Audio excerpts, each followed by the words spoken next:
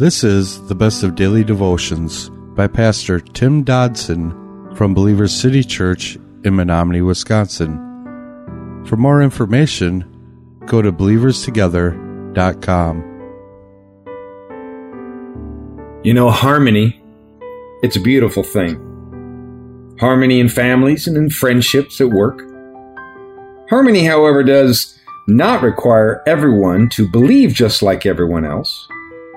There is a difference between having opposing viewpoints and being divisive.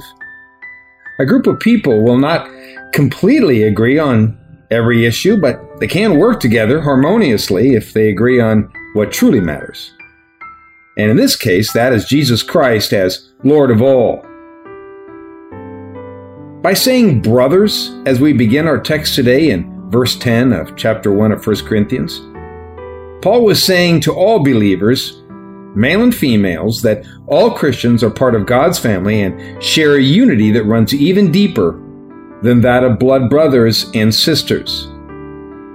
Now, Paul wrote this letter to recommend an immediate corrective action be taken clear in this body of believers, and that it would help make right their confusion about right and wrong and to remove the immorality between them. But they still were brothers, and they still were to seek harmony, despite the battles that they were to fight, albeit fight together.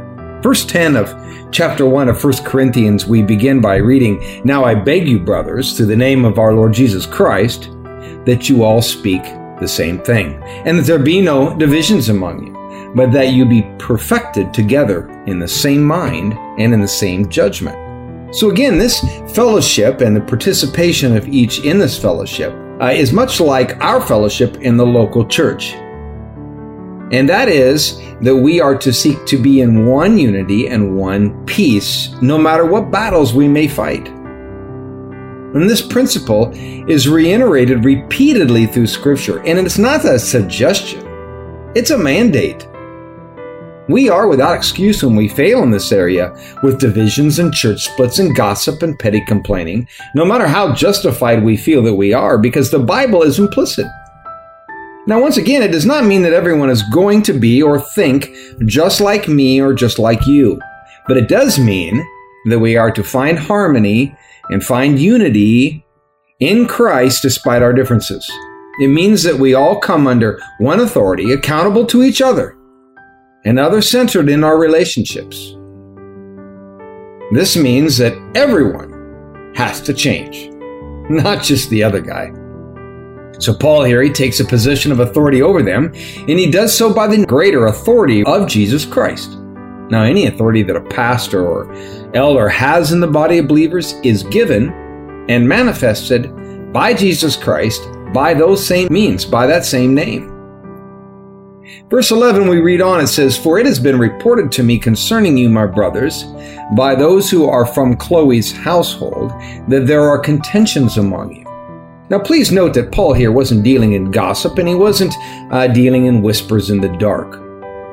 However, Paul, as an under-shepherd, wasn't blind or deaf either. He was watching, he was listening. I mean, he could ill afford to be ignorant of issues within the local church and to look the other way and pretend like things weren't happening and, sweep it under the rug, because all of these things have the potential to do great damage to the body and to the greater name of Christ, just like now. And notice that under the right circumstances, Paul wasn't afraid to name names, not just here, but throughout all of Paul's writings. He was a matter-of-fact, no-nonsense kind of guy, and he met these issues head-on and honestly and clearly, and sought to resolve them clearly and quickly. It was, and still is, a leadership quality that all of us should seek to emulate. Paul had heard that there was some arguing going on in the church, and a sure sign that the flesh was ruling is that arguing is going on in the church. Verse 12, "Now I mean this, that each of you who says, 'I follow Paul,' or 'I follow Apollos,' 'I follow Cephas,' and 'I follow Christ.'" Now, this is where the problem lay, at least in its overt situation. Apparently, the church here had divided down party lines, or Maybe we could say denominational lines in this case. Some people in the church were claiming allegiance to Paul, and some to Apollos. He was a gifted speaker from Alexandria. Some claimed Peter or Cephas was their man, and then some, took the high road, giving allegiance only to Christ. Now we might stand back and say, well, obviously the last group was right. However, that might be a little premature, for they had essentially, in this discussion anyway, demoted Christ to the level of an earthly party leader on par with the rest of these men. So all of a sudden, he was equal with Paul and with Apollos and Peter. So it seems the battle of denominationalism had begun. And our Lord knows it has continued unabated even to this day. That was a daily devotional by Pastor Tim Dodson from Believer City Church in Menominee, Wisconsin.